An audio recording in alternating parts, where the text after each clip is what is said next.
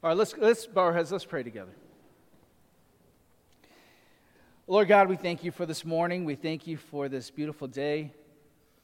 Thank you that we can come together to hear you, Lord, to worship you together. And Lord, we give you this time. May you speak to our hearts and to our minds. And Lord, we pray against distractions, anything that would try to distract us from your word. And we pray that you would just move in our lives. We ask this, Jesus, in your name. Amen. How many of you are avid readers? Any of you like reading stories? Movies? You watch movies? Good movie readers? All right. How many of you have ever read a book or watched a movie or a TV show that was so good you didn't want it to end? Can you think of something? Right? You're watching, you're so into it, you're like, I didn't want it to end. For me, the show Lost, how many of you have ever watched Lost? Remember that show Lost? To me, I know a little controversial, you either love it or hate it, but that show to me was one of my favorite shows because I got so into the characters and the story that I didn't want the series to end. I was a little sad. All right, not emotional sad, but I was sad that to see it end. That's how good, that's how much I enjoyed it, right? But reading a book, I'm not a big reader, so I've never read a book that I didn't want it to end, but perhaps some of you have shared that experience. Of course, there are some movies that are good, but then the ending is disappointing. How many of you have experienced that? You watched that recently. You're watching a movie and you're waiting for the ending, and then you're like, that's it? It ended like that, right? That's a little disappointing. Then there are some movies or shows, you watch some movie and you're enduring this movie and you cannot wait for this movie to just end, right? I've watched a couple recent movies. I won't say what it is, but let's say it was based on a comic book characters, right? I'll just say it was one of the worst things I ever watched. And I'm like, when will this end? This is painful, you know? I'm like, I invested so much time into it. Do I just turn it off? But I'm like, it's got to end well, right? And no, it didn't end well either, right? So that's a little disappointing. But it's kind of rare to have a movie or a show or a book that is so good that you just don't want it to end. Hopefully you can come across those kind of things, right? Just like any story, of course, our life is like a story, right? Our life is a story. It has a beginning, and eventually it has an ending. But the ending is our time here on earth, right? That's our ending, right? But our story goes beyond just our last breath. It's interesting. There's more to life than death. How many of you ever heard that before? No one. Good, because I just thought of that title today. I never heard that phrase. The title of the message today, oh wait, I don't have my clicker. So, I don't have my clicker. I could try to do it with my mind. All right, it's right there. Okay. Title of the message today is More to Life Than Death. What do I mean by that? People try to do all they can before death, right? Some people have that mentality. They want to do as much as they can before they pass. I want to get as much out of life as I possibly can. So they do all sorts of things. Maybe they have a bucket list. How many of you have a bucket list? There's some things that you want to accomplish or do before you pass. Some people have that mentality about their finances, right? Got it. Thank you, sir. How can I doubt them? They had it. Some people have that mentality with their finances, right? I want to save as much as I possibly can for when I die.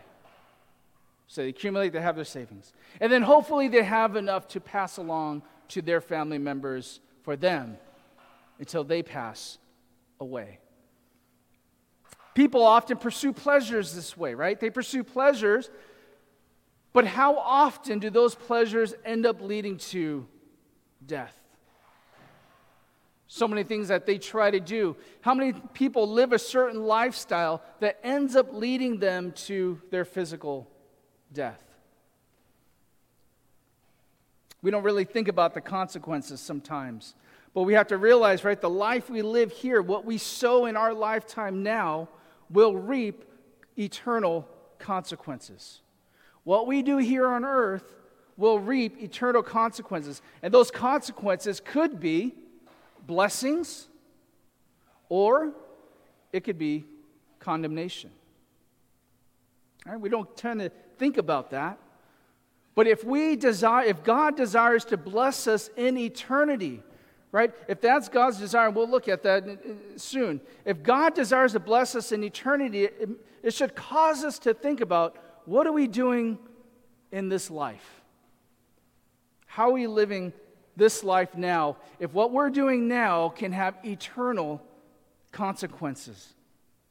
Now, going back to May, when we started this study, started back at Genesis, I mentioned as we go through this study, we're going to focus on three things in general, right? The first thing is focus on to better understand God and His story. As we go through Scripture, to better understand God and His story. And then we're going to better understand ourselves and our story, right? Our life. So then third, we can better understand God in our story, right? So if we can understand God better and understand His story as we see in Scripture, then we can better understand ourselves. And we can better understand our life, how we ought to see our life and our story, so that we can better understand God in our story, how God is in our lives. As we go about our life, we can understand God better. So that's been our focus, and that's the things that we're going to focus on as we go through our study. Now we're moving on, thankfully. We're moving on, and we're going to read from chapter 2, verse 7, and we're going to read through Genesis chapter 3. And we're going to read all of that today to get a full grasp of a full context, a full picture. And then we're going to kind of look back at certain lessons and certain observations as we go. So we're going to be in this chunk of passages for the several messages, okay? But I want us to get back into the context of Genesis chapter 2, starting at verse 7. It goes like this. Then the Lord God formed man of dust from the ground and breathed into his nostrils the breath of life. And man became a living being. And the Lord God planted a garden toward the east in Eden. And there he placed the man whom he had formed. And out of the ground the Lord God caused to grow every tree that is pleasing to the sight and good for food, the tree of life also in the midst of the garden, and the tree of the knowledge of good and evil. Let's skip to verse 15. Then the Lord God took the man and put him into the garden of Eden to cultivate it and keep it. And the Lord God commanded the man, saying, From any tree of the garden you may eat freely, but from the tree of the knowledge of good and evil you shall not eat, for in the day that you eat from it you shall surely die. Verse 18. Then the Lord God said, It is not good for the man to be alone. I will make him a helper suitable for him. And out of the ground the Lord God formed every beast of the field and every bird of the sky, and brought them to the man to see what he would call them. And whatever the man called a living creature, that was its name. And the man gave names to all the cattle and to all the birds of the sky, and to every beast of the field. But for Adam there was not found a helper suitable for him. So you get what's going on so far, right? In chapter 2, we're getting a different description of the creation story, right? So God makes Adam, breathes life into him, and says, it's not good for the man to be alone. I'll make a helper suitable for him. Creates all these animals, brings all these animals up, and even the dog is not the man's best friend. Not the suitable helper that he needed. Verse 21. So the Lord God caused a deep sleep to fall upon the man, and he slept. Then he took one of his ribs and closed up the flesh at that place. And the Lord God fashioned into a woman the rib which he had taken from the man, and brought her to the man. Now, we mentioned this several messages ago. It's often translated as rib, but I think it's more appropriate the side, so not necessarily the rib, but a part of the side of the man. Verse 23. And the man said, "This is now bone of my bones and flesh of my flesh. She shall be called woman, because she was taken out of man. For this cause a man shall leave his father and his mother and shall cleave to the wife, and they shall become one flesh. And the man and his wife were both naked and were not ashamed." Let me pause there for a second. So in chapter 1, we saw God's pattern of creation, right? In chapter 1, He created the environment. Right, we saw in general, then He separated the land and the waters, He created the atmosphere, He assigned the stars in the sky, and so forth. He created the environment, and then He created man to be able to live in the environment. And we see in chapter 2, similarly, we see that God creates this garden, and He places man into the garden. And then we see that God creates Eve and brings Eve to Him in the garden. Okay? Chapter 3, verse 1. Now the serpent was more crafty than any beast of the field which the Lord God had made. And he said to the woman, "Indeed, has God said, 'You shall not eat from any tree of the garden?' And the woman said to the serpent, 'From the fruit of the trees of the garden we may eat. But from the fruit of the tree which is in the middle of the garden, God has said, You shall not eat from it or touch it, lest you die.' And the serpent said to the woman, 'You surely shall not die. For God knows that in the day you eat from it, your eyes will be opened, and you will be like God, knowing good and evil.'" Verse 6, "When the woman saw that the tree was good for food, and that it was a delight to the eyes, and that the tree was desirable to make one wise, she took from its fruit and ate. And she gave also to her husband with her, and he ate. Then the eyes of both of them were opened, and they knew that they were naked. And they sewed fig leaves together and made themselves loin coverings. And they heard the sound of the Lord God walking in the garden in the cool of the day. And the man and his wife hid themselves from the presence of the Lord God among the trees of the garden. Then the Lord God called to the man and said to him, "Where are you?" And he said, "I heard the sound of thee in the garden, and I was afraid because I was naked. So I hid myself." And he said, "Who told you that you were naked? Have you eaten from the tree of which I commanded you not to eat?" And the man said, "The woman whom thou gavest to me, she gave me from the fruit, and I ate." Don't worry, we'll get to the description of this story next week. Then the Lord God said to the woman, "What is this that you have done?" And the woman said, "The serpent deceived me, and I ate." And the Lord God said to the serpent, "Because you have done this, cursed are you more than all cattle, and more than every beast of the field. On your belly shall you go, and dust shall you eat all the days of your life. And I will put enmity between you and the woman, and between your seed and her seed. He shall bruise you on the head, and you shall bruise him on the heel." To the woman he said, "I will greatly multiply your pain in childbirth. In pain you shall bring forth children, yet your desire shall be for your husband, and you shall rule, or he shall rule over you." I got to get that one right, huh?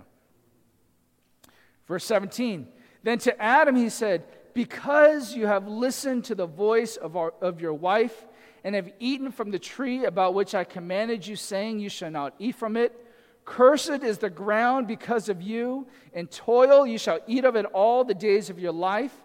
Both thorns and thistles it shall grow for you, and you shall eat the plants of the field. By the sweat of your face you shall eat bread, till you return to the ground, excuse me, because from it you are taken, for you are dust, and to dust you shall return."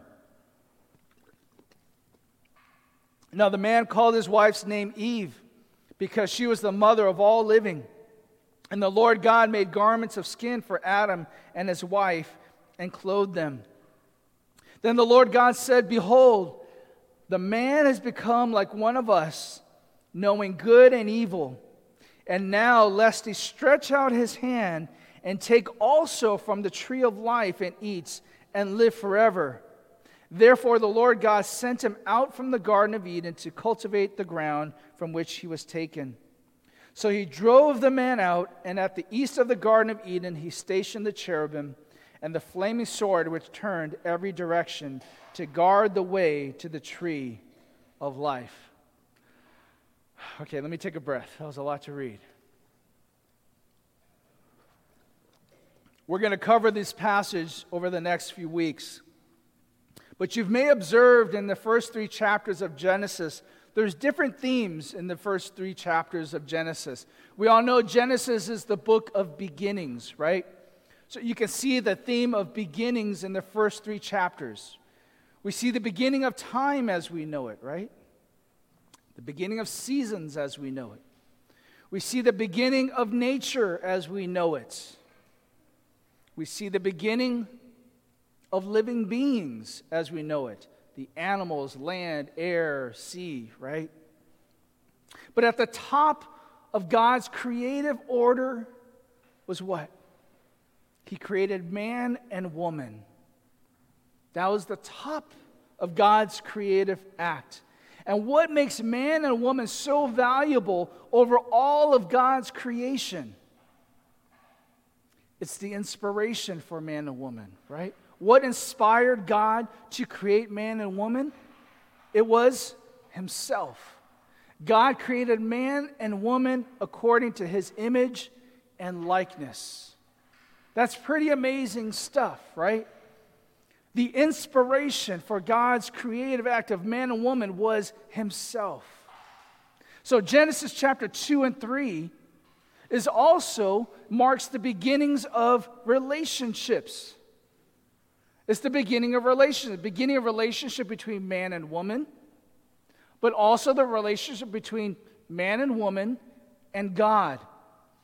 But I would say if you look at all the 3 chapters looked at so far, I think the most prevalent, to me at least, the most prominent theme we see in the first 3 chapters is this theme of life.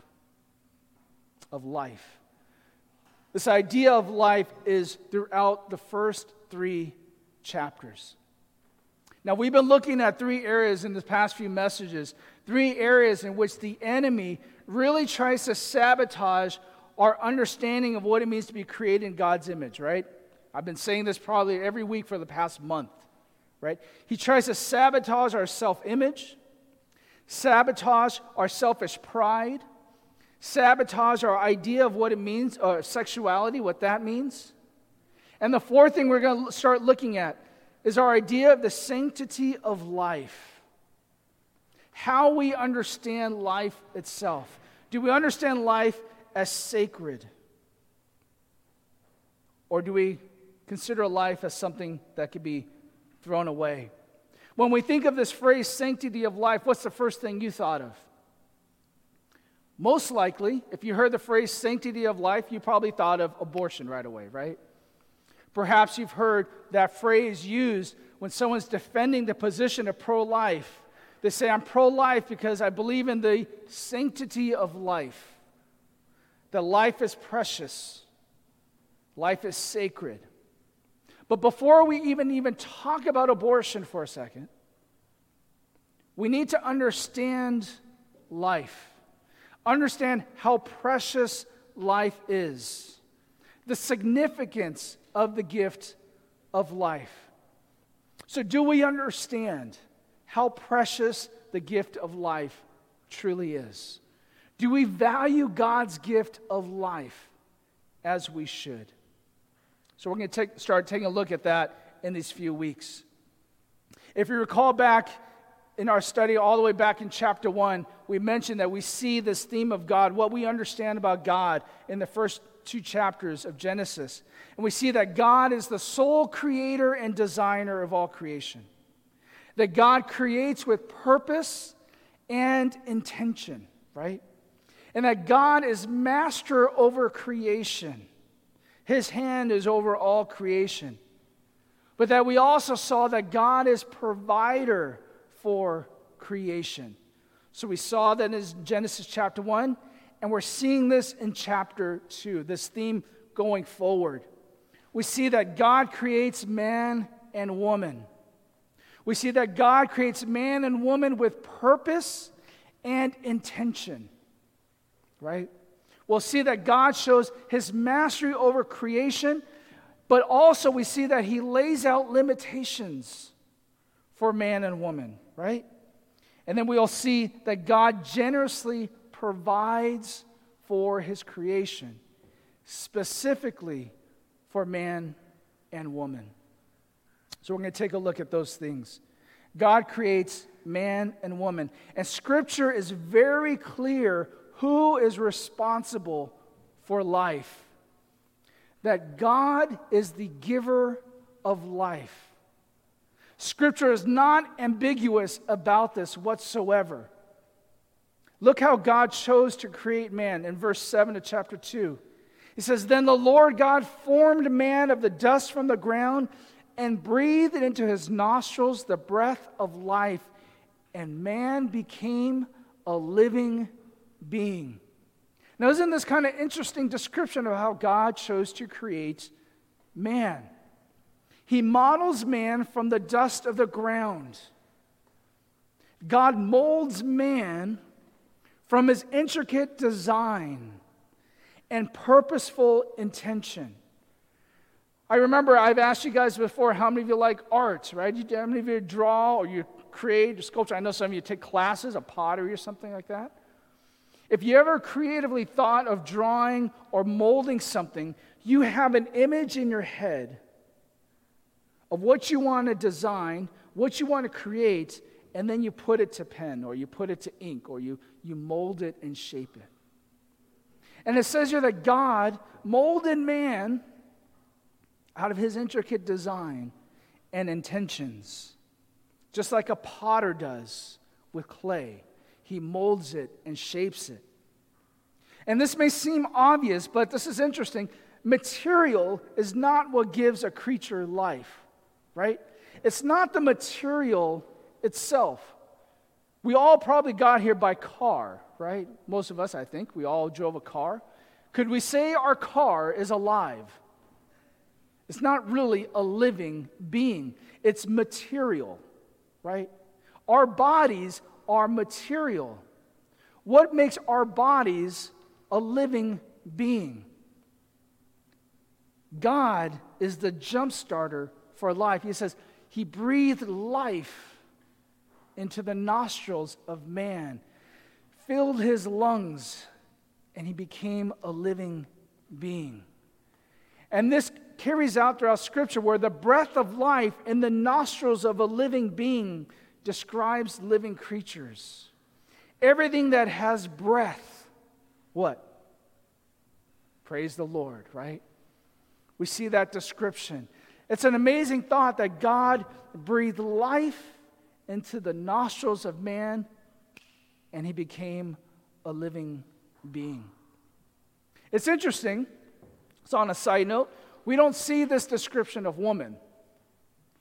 We don't see here that God breathed life into woman. It's not to say that didn't happen, right? Just because it didn't say it doesn't mean it didn't happen, right? So that's not, we don't know. It's not there.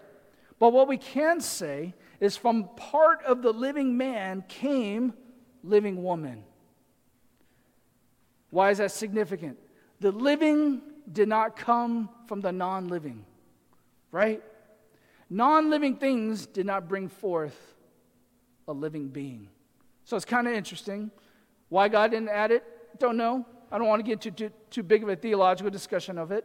But what's interesting is that it all comes full circle, how God brought forth life. Because what do we see at the end, right? When Adam names Eve, or names the woman, he names her Eve, which means the mother of all living. And essentially how God makes a full circle, that he breathed life into the man. Out of the side of the man comes woman, but from the woman comes what? Life. The woman will pass life onto the living being. No longer it's just through the man, right? And I will say, praise God for that. Praise God for all you women who God blessed you to be able to do that, and it wasn't me. On a side note. But it's interesting how God brings full circle that from the woman passes life to the next living being. But this is the way in which God brought forth life. But he is the ultimate giver of life. Look at Job 27, verse 3.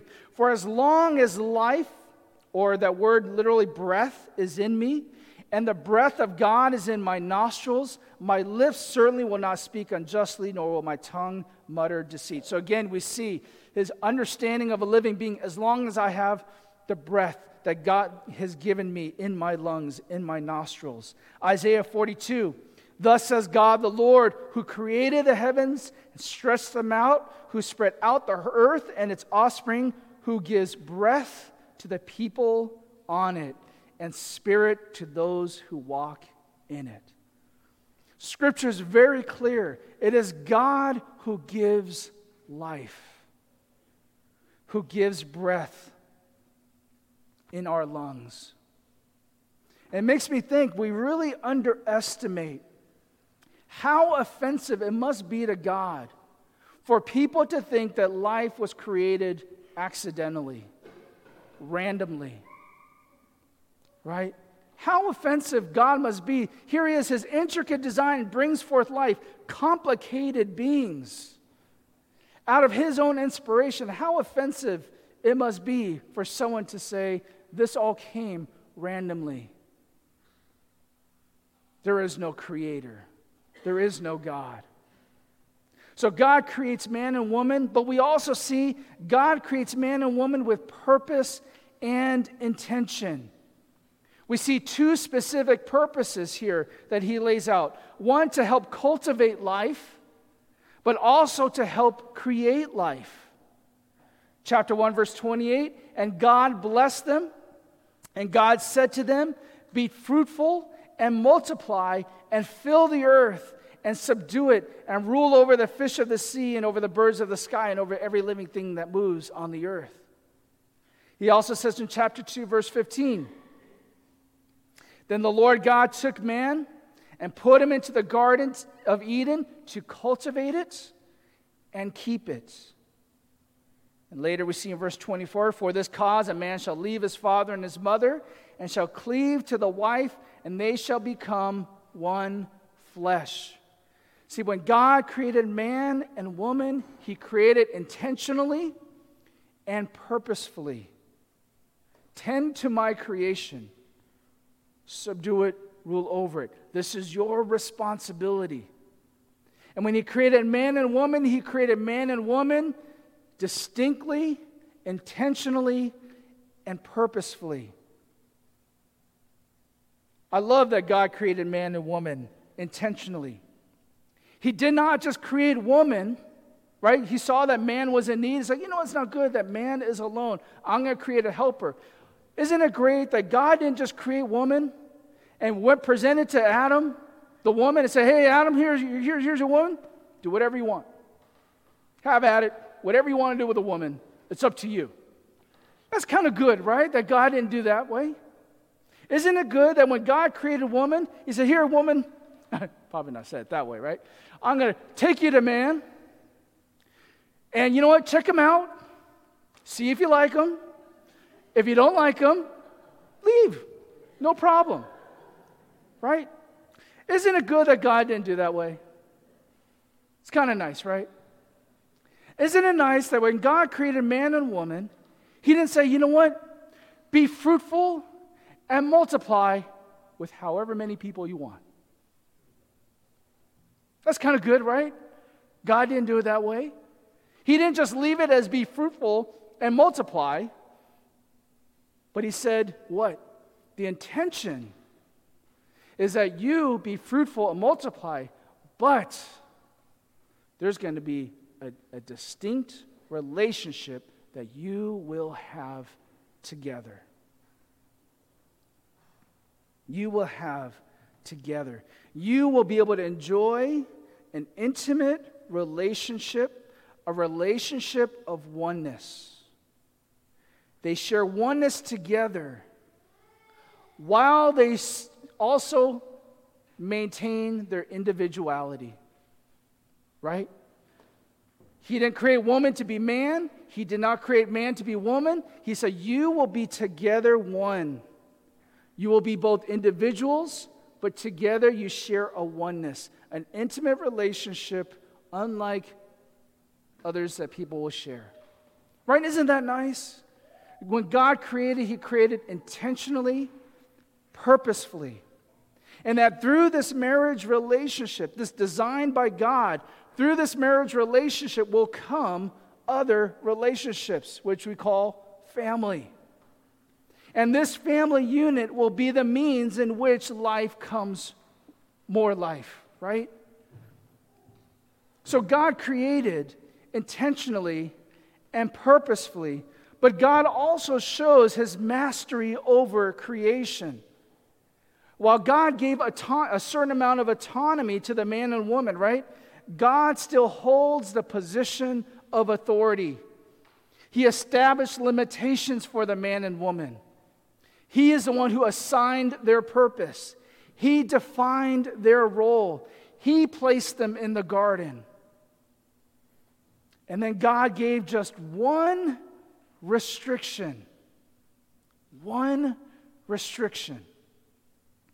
And the Lord God commanded the man, saying, from any tree of the garden you may eat freely. But from the tree of the knowledge of good and evil you shall not eat, for in the day you eat from it you shall surely die. See, God enabled man and woman with the ability to make decisions with only one restriction. All the trees, good, except for one, the tree of knowledge of good and evil. And it's interesting, God did not make the consequences mysterious. He did not make it ambiguous. Parents, if you're a parent in here, how many of you have ever done this to your kid? You had to warn them. Johnny, don't touch this. Now, I don't know why hypothetical children are always named Johnny, right? I just threw out there Johnny. Johnny, don't do it, or else. How many have ever said that? You don't have to raise your hands, right? Don't do this, or else. What comes in the kids' minds next? Or else what? Right? When a parent says or else, you know what that means? They haven't seriously considered what the consequences yet is, right? They don't know yet. They don't know how serious they're feeling at the moment, right? Or maybe all they're really wanting you to do is feel fear. They're not really serious about the punishment, but they're saying, or else, right? Jamie and I, when our kids were younger, they did something, we would threaten them with the boosh. How many of you know what the boosh is? Yeah, none of you know what the boosh is. They didn't know what the boosh was either. I got it from the show The Wonder Years. The boosh in The Wonder Years was Kevin, the younger brother, got held upside down over the toilet. And you know what it was? What happened next, right? The toilet got flushed with his head in the toilet bowl. That was the boosh. Now, of course, we were not serious. We were only 75% kidding. Okay. 25% of me really wanted to do it, but of course, we never followed through with that threat of the boosh. It was more kidding, right? But there was always this ambiguous. We never described to them what the boosh was because they would never take it seriously. Like mom and dad wouldn't really, or maybe dad would, but mom will never hold me over the toilet over my head, right? Don't worry, we never did it, right? That wasn't a real threat. But God's declaration was not ambiguous. He made the consequences quite clear. For in the day that you eat from it, you shall surely die. Now many ask, Why did God create the tree of knowledge of good and evil in the first place? Why even make a restriction? Why give them a choice? We'll explore that in the following messages. But much attention is given to that one restriction God established, right? So much focus is on that one restriction.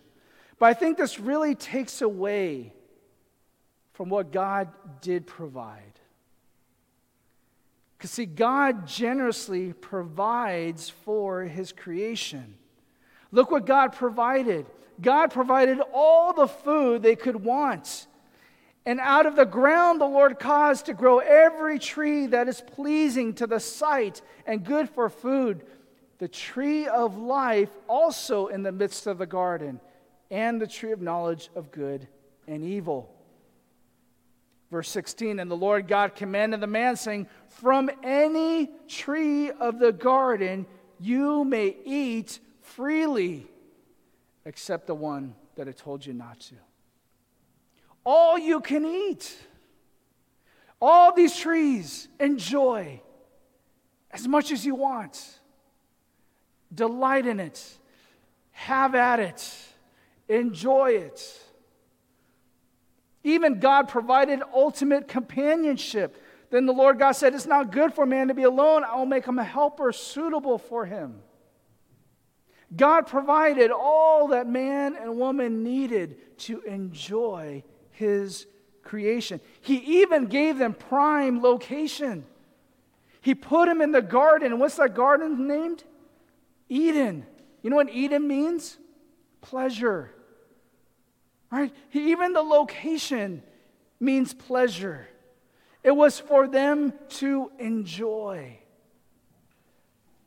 I believe God's intention for man and woman and for people was to enjoy the pleasures that He created for them to enjoy.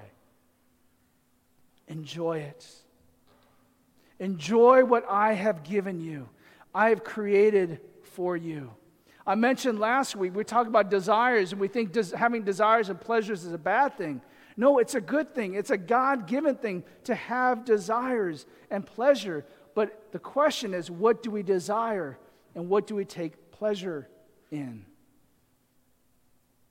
But from the very beginning, imagine that even He says to work, right? God intended that you're going to do work, but you're going to enjoy it. Can you imagine that? Can you imagine enjoying work? How many of you garden? Some of you garden? I don't know how you do it. That would not be pleasurable for me. That's not pleasure. But can you imagine gardening and there's no hard work? You just enjoy it. What a blessing. Women, can you fathom childbirth pain? The pain level is not there. Can you imagine that? You're like, no, I actually cannot imagine that. Right? This was God's intention. But what gets overlooked, all these things, what God desires for us, is the restriction. That for some reason, the man and woman, they did not take part in what God said you can do. Because see, in the middle of the garden of pleasure was this tree of life. God did not forbid them to eat of that tree.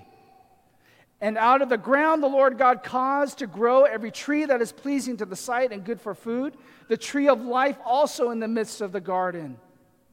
Verse 16, and the Lord God commanded the man, saying, from any tree of the garden you may eat freely, but from the tree of the knowledge of good and evil you shall not eat, for in the day you eat from it you shall surely die. Did God set Adam and Eve up for failure? I don't think so. I think God set them up to success. That's my take on it. God didn't set them up to fail. He set them up to succeed, to enjoy. He provided all He could for them to choose life. I think people assume that when God created man and woman, He created them immortal, right? I don't know about that. We don't necessarily see that in the text. We infer that because as sin came, right, the consequence of death is declared. However, the two trees are present in this garden of paradise. In the center of the garden was the tree of life, and there was also the tree of knowledge, good and evil. One represented life, one represented death. Two simple choices: life or death, obedience or rebellion. See, I personally don't believe death was God's intention. I don't believe that God desired for man and woman to disobey. I don't know if that's radical. You can think about that theologically. We'll go through that as we look at the story of Scripture.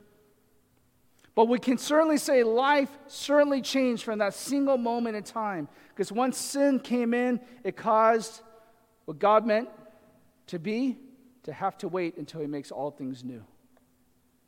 Right? In the meantime, and we're going to get into what happens in chapter 3 in the coming weeks. In the meantime, we're given life to live, right? Fast forward however many years into our present time. I don't have to tell most of us that the days we're given are precious, right? We'll all live at some time and breathe our final breath at some point in time in our lives. But what we do in between our first breath and our last is precious. It's valuable. It's meaningful. And if we're seeing our story ending with our physical death, we are living with the wrong perspective in mind. If we're seeing the end of our story with our final breath on earth, then I don't know if we really see the full meaning of life that God has given us. Because we ought to want life to matter beyond the here and now. It's not just in our final moments, but it has eternal consequences. That God is a God that will have eternal blessings, not just the here and now. Secondly, we need to remember that God is the giver of life.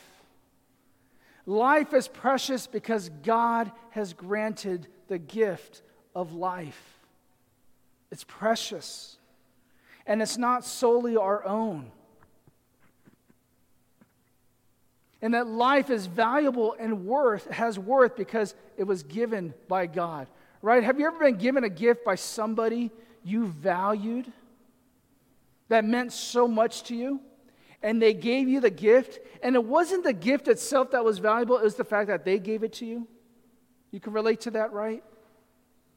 The fact that God gives us the gift of life that we can breathe each day is a valuable, precious gift from God.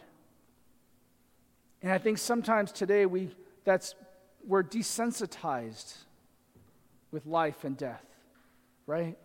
Death becomes a number. The recent tragedy in Hawaii, right? Last time I saw it was like 92 people passed away. But see, we're so desensitized by death that it becomes a number. 92 people.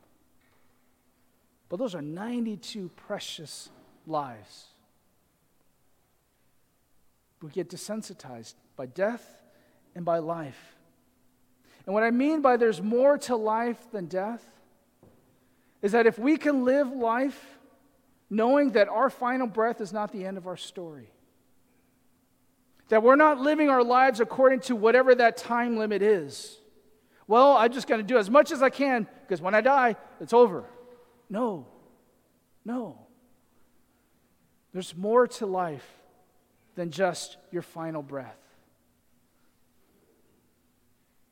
And if we can believe that God has a purpose for you, that He can do something in your life that goes beyond that final moment of whatever retirement or whatever final savings you have, whatever inheritance you can accumulate, or whatever checks goes off your checklist of your bucket list, If God could do even more in your life, through you and in you, than beyond that, then how much more meaningful and valuable can we take every breath and every day in our life? That is the sanctity of life. We need to get back to a good understanding of the gift of life that God has given us so that we can better see the value of life as we go on. Let's bow our heads and let's pray. Lord, as we come before you, I thank you, Lord God, for another day. Each day we have to breathe is a gift from you. We think we're in control of that. We try to control our diets, our exercise, our lifestyles. We do certain things to avoid risky things. But Lord, we know that we're really not in so much control as we think we are. Each day is truly a gift, Lord God, that you've given us. Help us to see how precious that gift is.